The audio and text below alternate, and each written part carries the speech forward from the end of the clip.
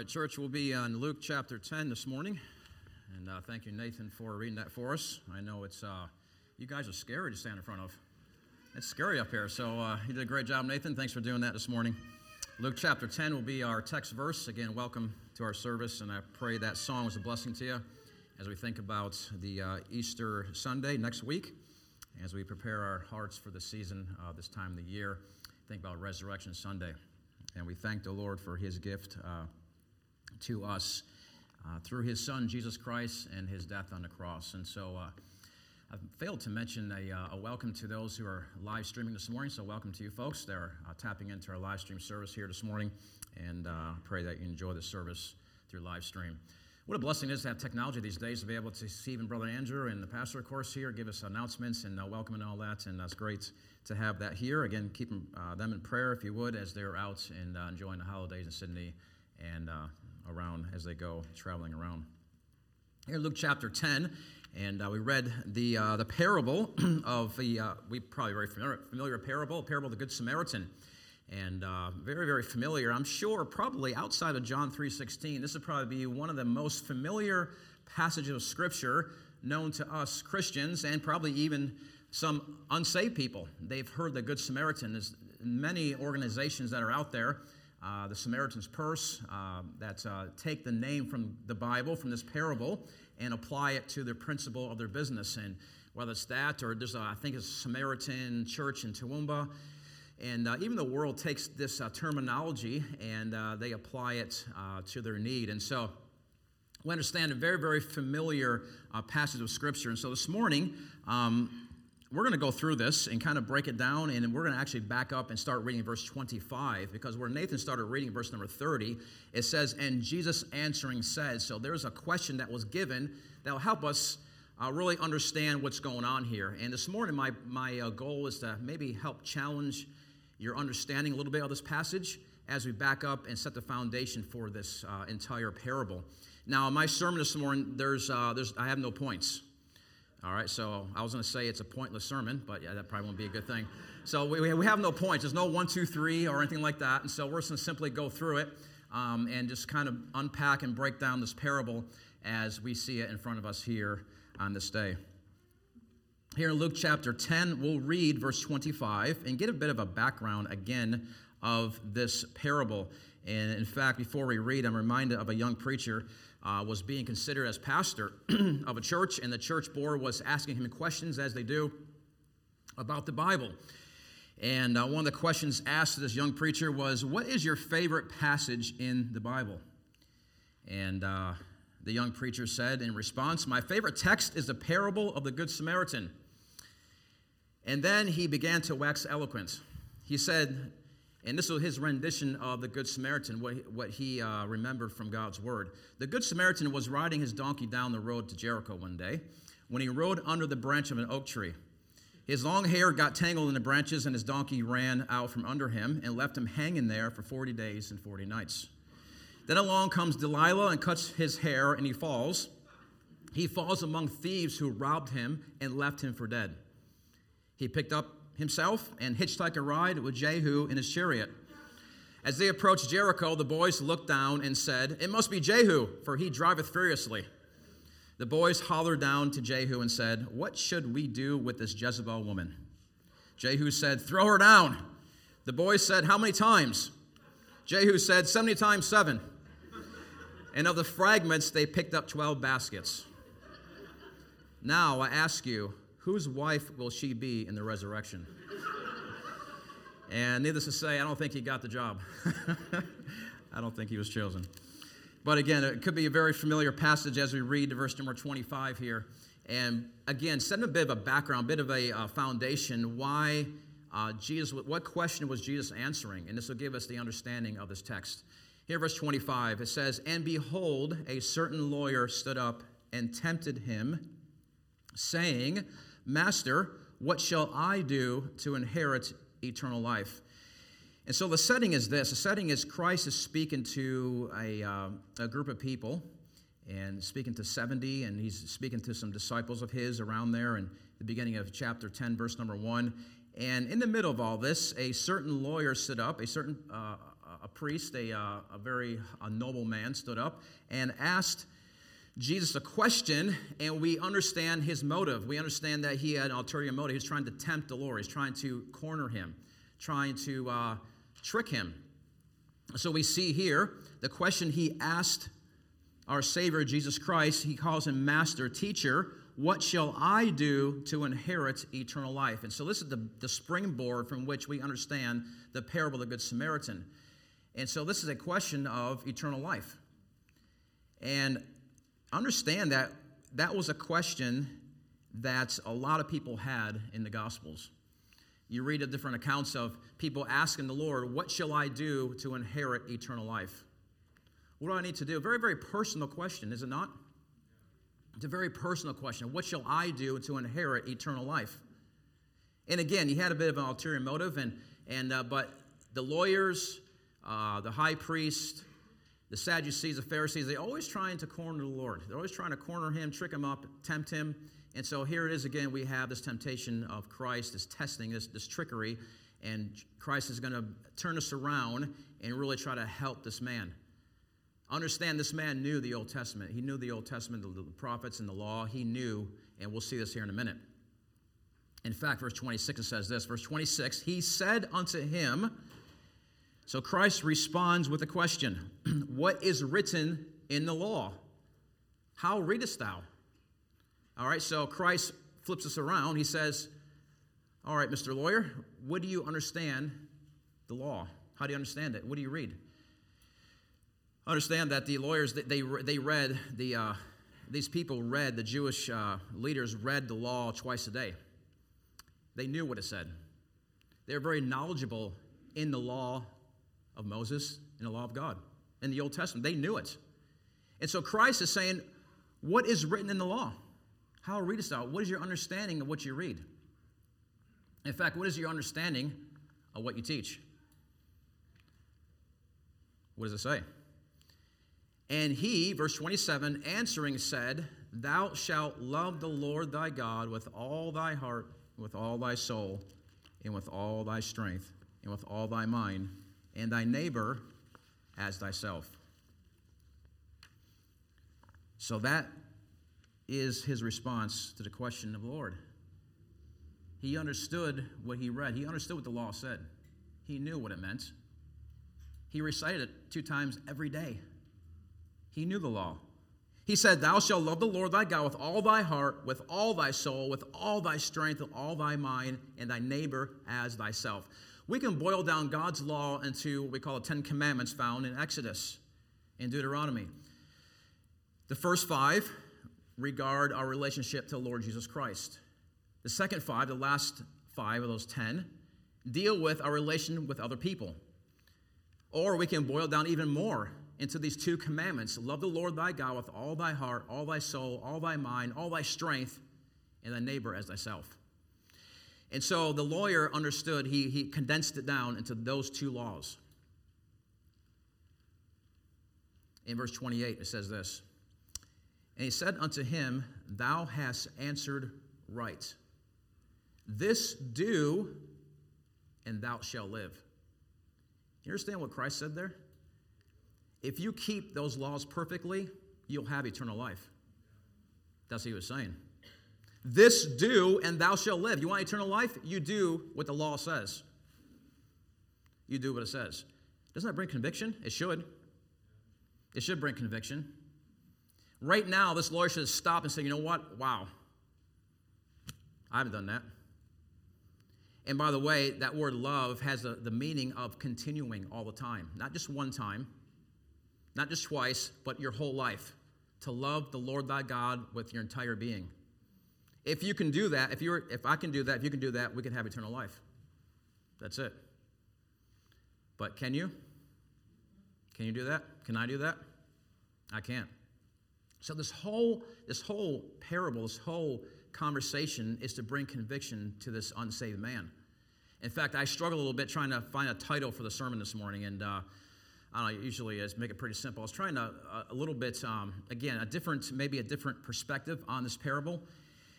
And the title is this: Grace Offered Through an Unfavorable Verdict. a kind of lengthy title, and made the job hard for fellows back there trying to label us online. But grace offered through an unfavorable verdict. And so through this whole conversation with this lawyer, Christ is trying to bring conviction to this man. He's trying to bring him to a point where, you know what, I can't do this. I'm helpless. I'm hopeless. I can't fulfill the law. The law has taught me I can't fulfill it. It's a schoolmaster. And he said unto him, thou hast answered right. This do, and thou shalt live. Notice what it says in verse 29, and we get even deeper. But he, willing to justify himself. Before you're too harsh on this lawyer, we've been there, haven't we? Oh, I'm all right. I'm good. I'm all right. I don't need anything. He's trying to protect his facade, trying to protect his front. Instead of getting under conviction, instead of pausing and looking and hearing the words of Christ and feeling the conviction of the Holy Spirit, he's sitting there trying to justify himself. So he's getting deeper in debt. He's getting deeper and deeper. But he, willing to justify himself, said unto Jesus, and who is my neighbor? So, a little bit almost cynically. So he wanted to convince people that he was righteous, though he knew he wasn't. He wanted to maintain the front, the facade. And he said unto Jesus, and who is my neighbor? He jumped over the loving God part, did he not? Basically what he's saying is, I'm all right with God. I'm okay with God. He was saying, in effect, I'm okay. There's nothing I need to deal with there. And really, I'm okay with my neighbor unless you've actually changed the definition of a neighbor. So what do you mean by neighbor, Jesus? You see his sarcasm, his cynical nature, his just really pride in his life. And understand that we can take note of this, because what would you do if you ran across somebody like this?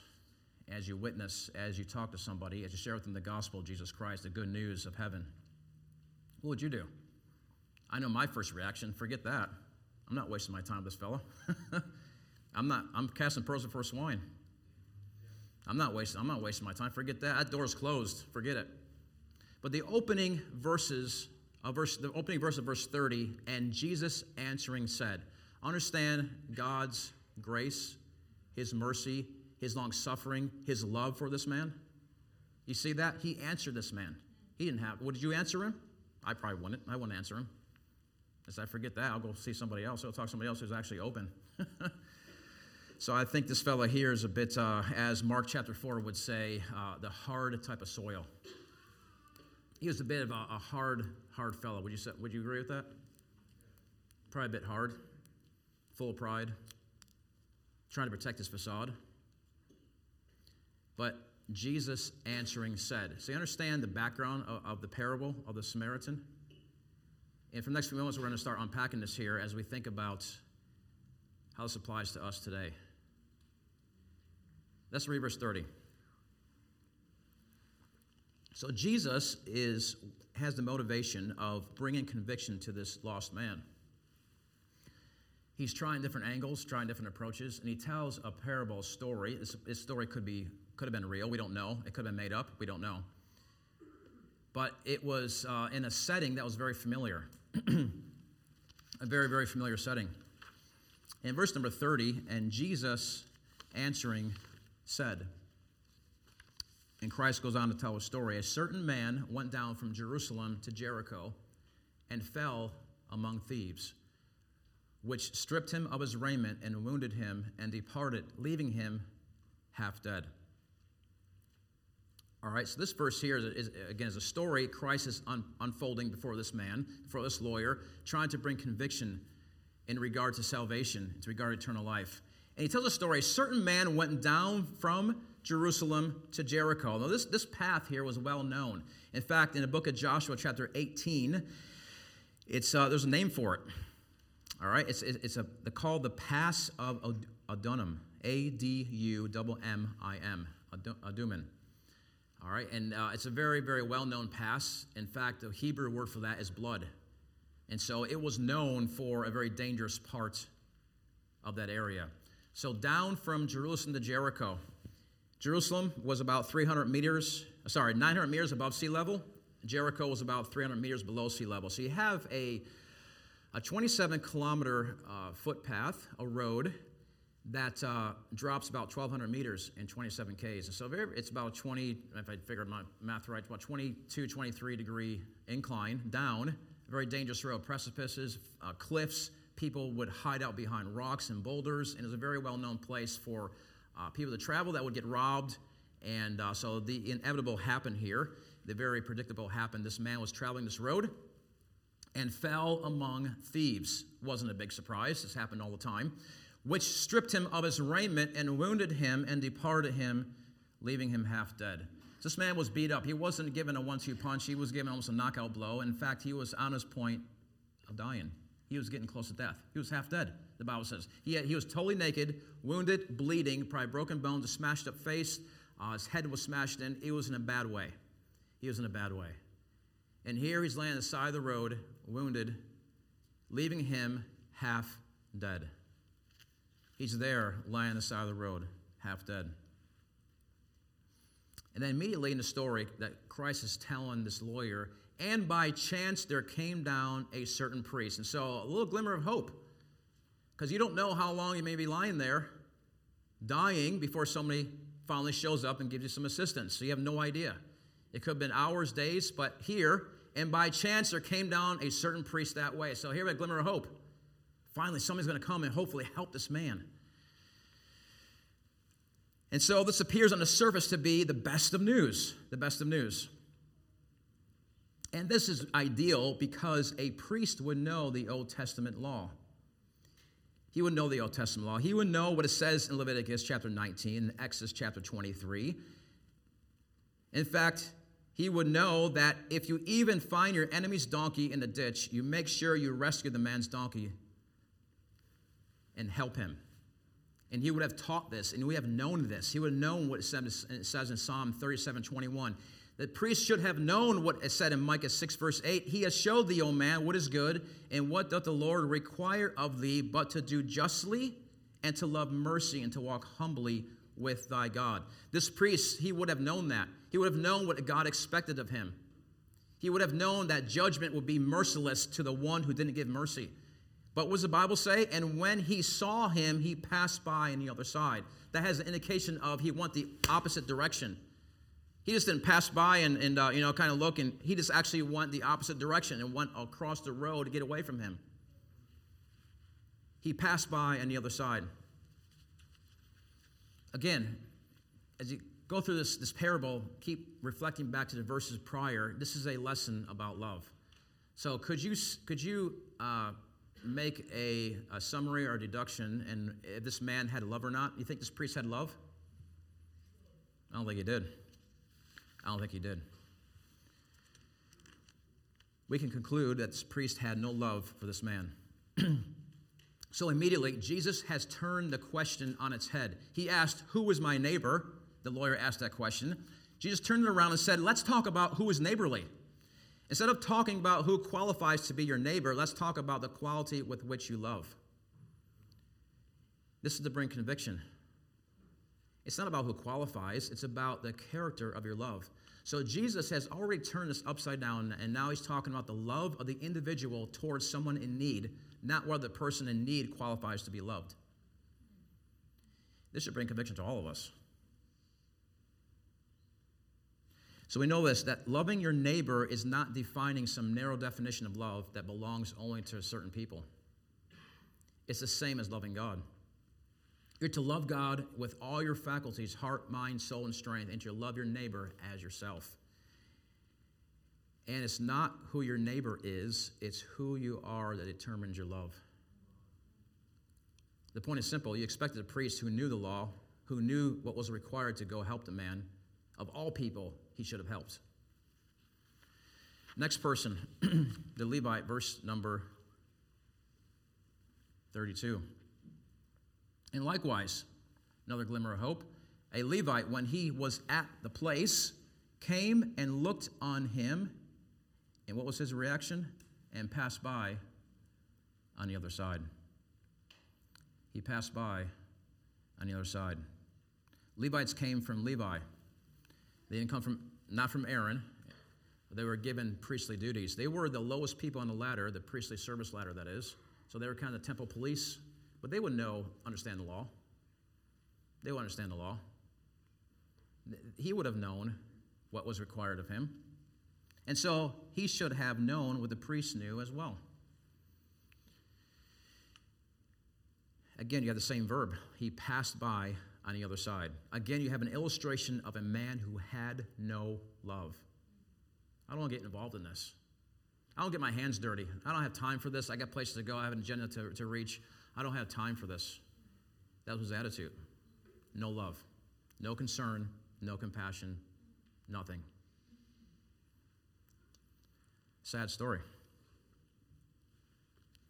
And you can say, actually, that these religious elites were the ones called in verse number 21 there in Luke chapter 10, when Christ was speaking to his disciples. He said, in that hour Jesus rejoiced in spirit and said, I thank thee, O Father, Lord of heaven and earth, that thou hast hid these things from the wise and prudent, and hast revealed them unto babes. Even so, Father, for so it seemed good in thy sight. The wise and prudent. This lawyer thought he was wise and prudent, but everything was hidden to him. It was hidden. Then we have the twist in the story. There, verse number 33. Verse number 33, by a certain Samaritan, as he journeyed, came where he was. In the context of Jewish-Samaritan relations, this could be the worst possible thing to happen. The man is a Jew that's laying on the side of the road.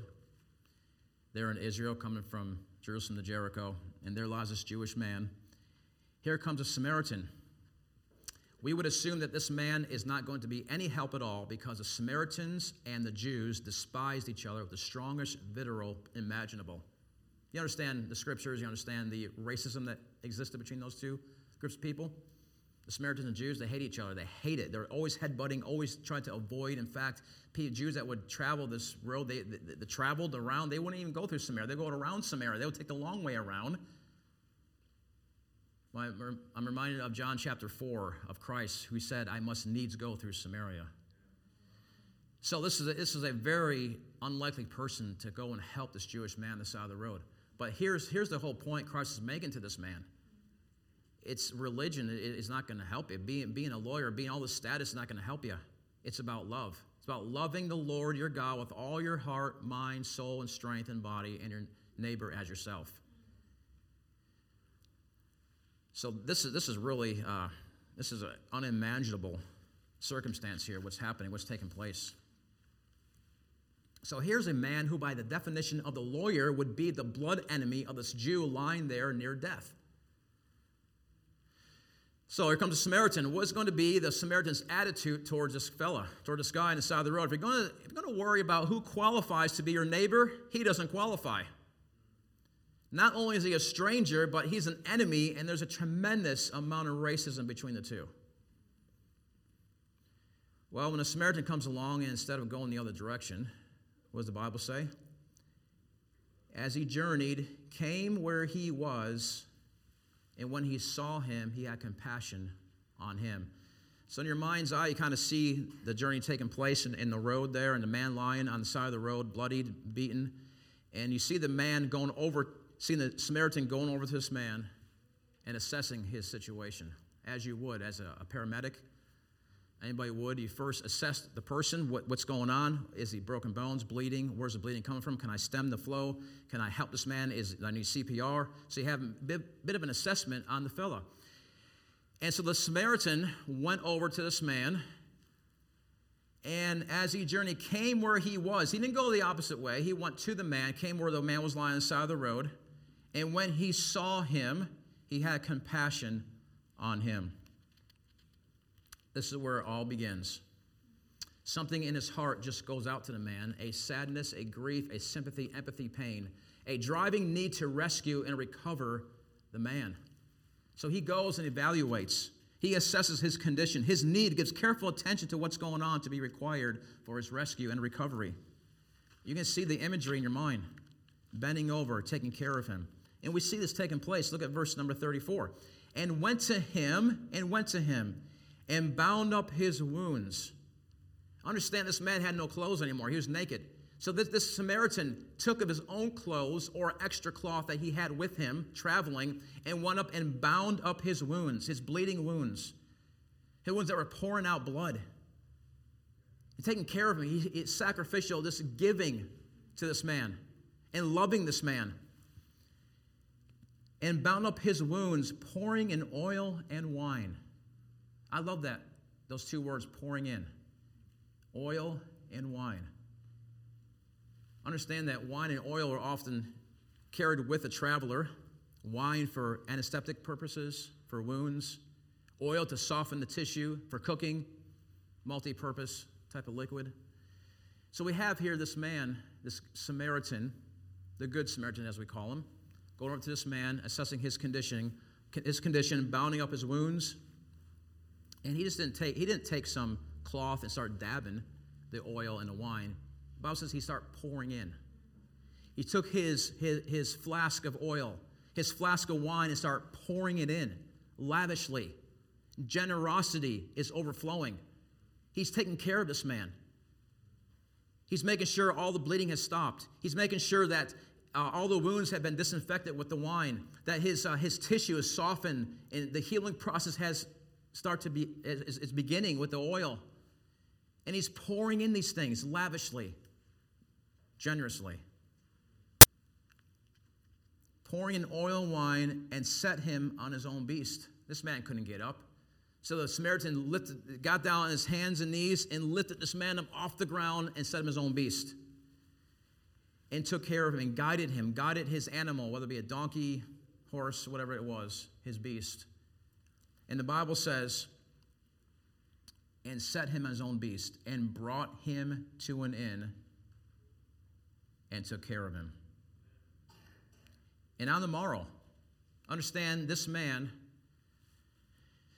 took care of this fella all night long, was making sure that he was cared for. If he needed some water, he's got a place to lay. We don't know the condition of this inn. I'm sure it wasn't a flash place to sleep, but it was a place nonetheless. It was a place that you can lay down.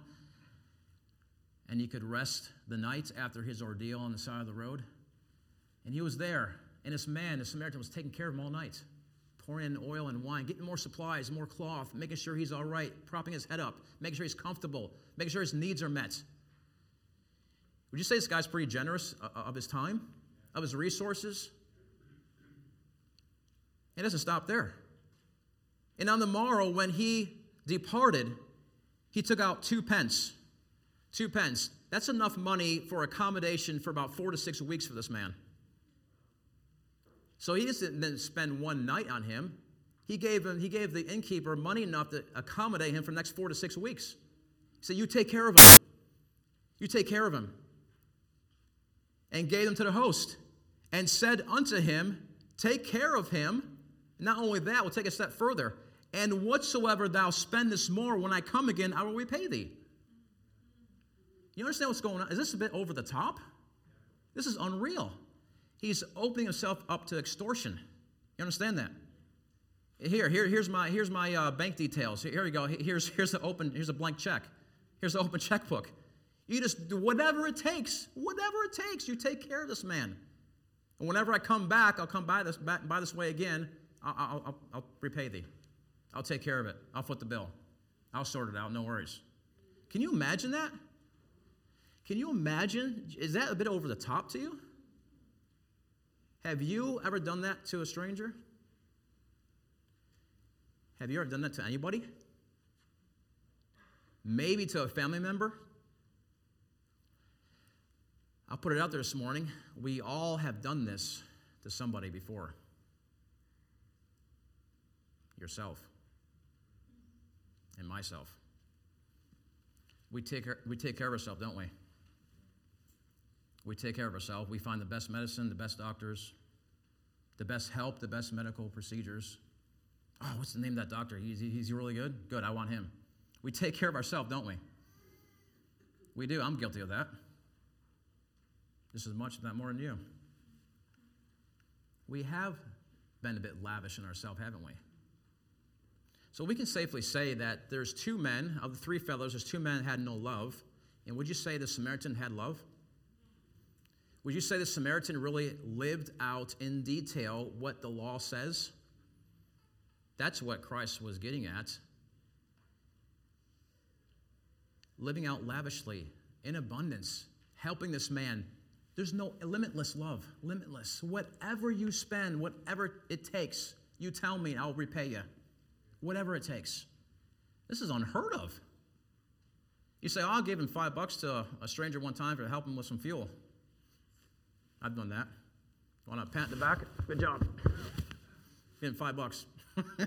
We think we're somebody special. We go home and tell, oh, man, look what I did today. I helped this man. Like this? None of us have.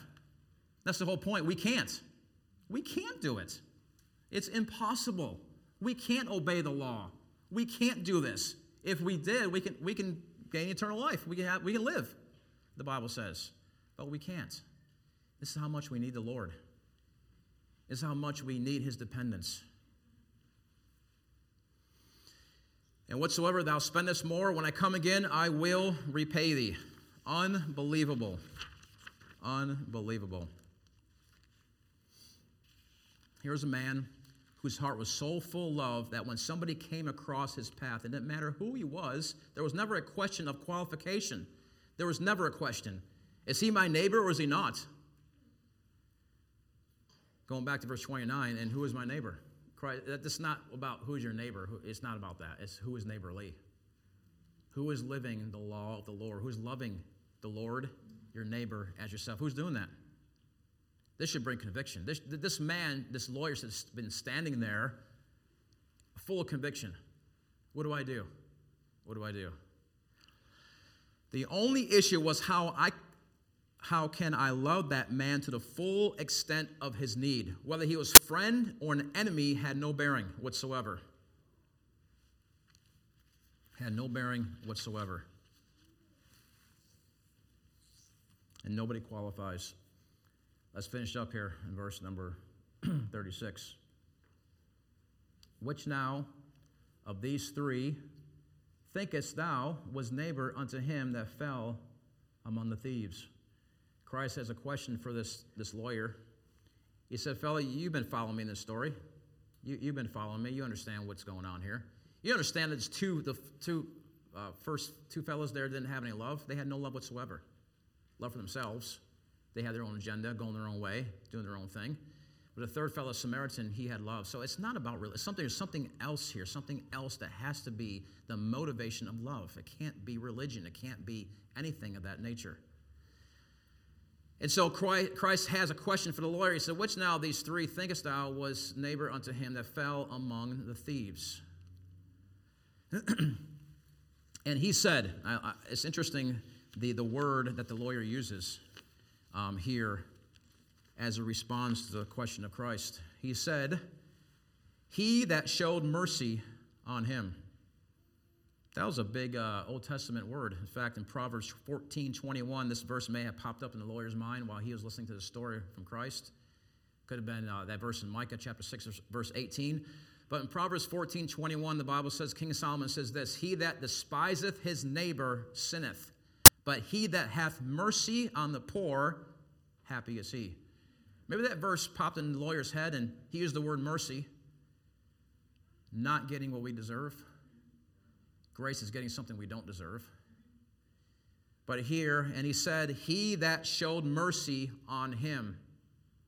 Then said Jesus unto him, go and do thou likewise. Is that possible? Is that possible? Can you go and do what the Samaritan did? You can't. And it's hopefully bringing conviction to this man. And conviction for us this morning. We can't do that.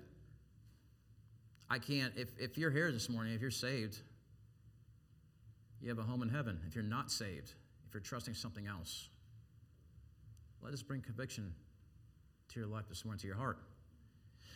Not only unsaved, but saved alike. I mean, how can we think about the unsaved that don't have the Holy Spirit living inside their hearts, and how can they love like this? How can we love like this who have the Holy Spirit? We can't. We can't do this. There's no way. And this, again, we may be able to do it partly, once or twice in our life, and we can help to the much of our ability that we're able to. But we can't live this. We can't daily without failing one time. That's the thing. Without failing one time. We all have failed. For all have sinned and come short of the glory of God. We've all failed. Go and do thou likewise. Man, that should have hit his heart. But I can't do that. I can't love like that man. I can't love like the Samaritan. I'm not neighborly. I'm not loving like myself. Now you understand the definition of loving yourself, love your neighbor as yourself. We know how we take care of ourselves, don't we? We know how to take care of ourselves. Love your neighbor, love your Heavenly Father first like that, and your neighbor as yourself. As yourself. He that despiseth his neighbor sinneth, but he that hath mercy on the poor, happy is he. The end of the story, the end of the encounter is Jesus saying, go and do the same. Did he? No. Could he? No. Would he repent? We don't know. We don't know. Will he inherit the kingdom of God? Of course not. Who will? Those who repent of their lack of love toward God and others cry out for mercy and forgiveness from the Christ who paid the penalty for that forgiveness through his death on the cross. The offer of grace with an unfavorable verdict. That leaves us in a tight spot, doesn't it? It really does. As we think of our own Christian life, are we loving others like ourselves? We're loving God like ourselves. Him first, others, then yourself last. And this morning, if you're here, your first time, second time, third time here at church, and you've never accepted the Lord as your Savior, never placed your faith and trust in Him for eternal life, let this be the day. Let's be the day. Let's pray together.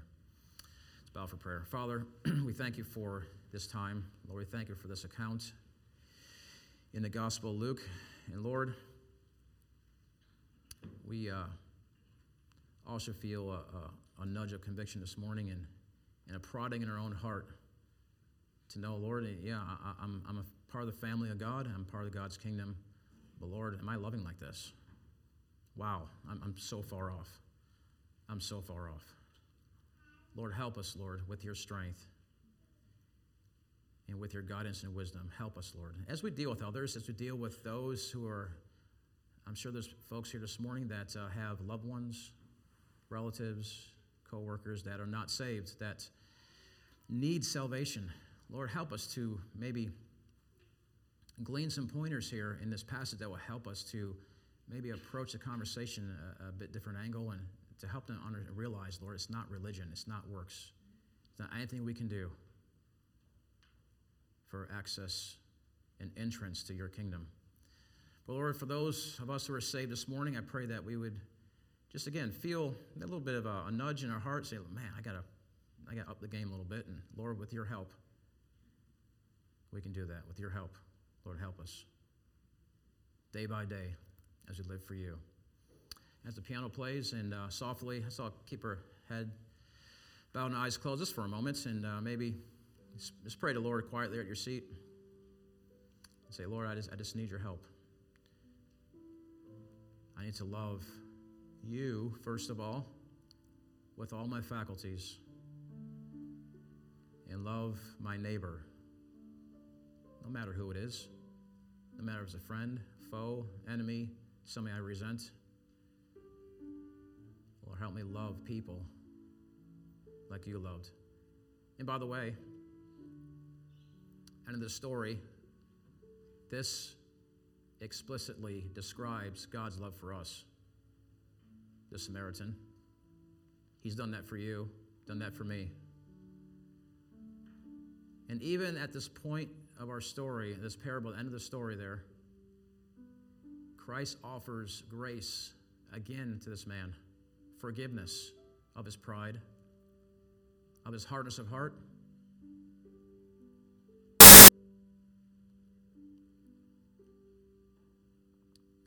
Father, we know your love is pure.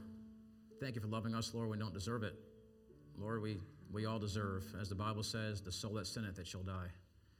And Father, we thank you, Lord, again for this passage. We thank you for these folks this morning. I pray you bless them, keep them safe throughout the holidays. Lord, we ask you, Lord, just to be with us. Thank you for this time. Praise in Jesus' name. Amen. Amen. All right, Brother John, I think he's come up here and lead us in the close.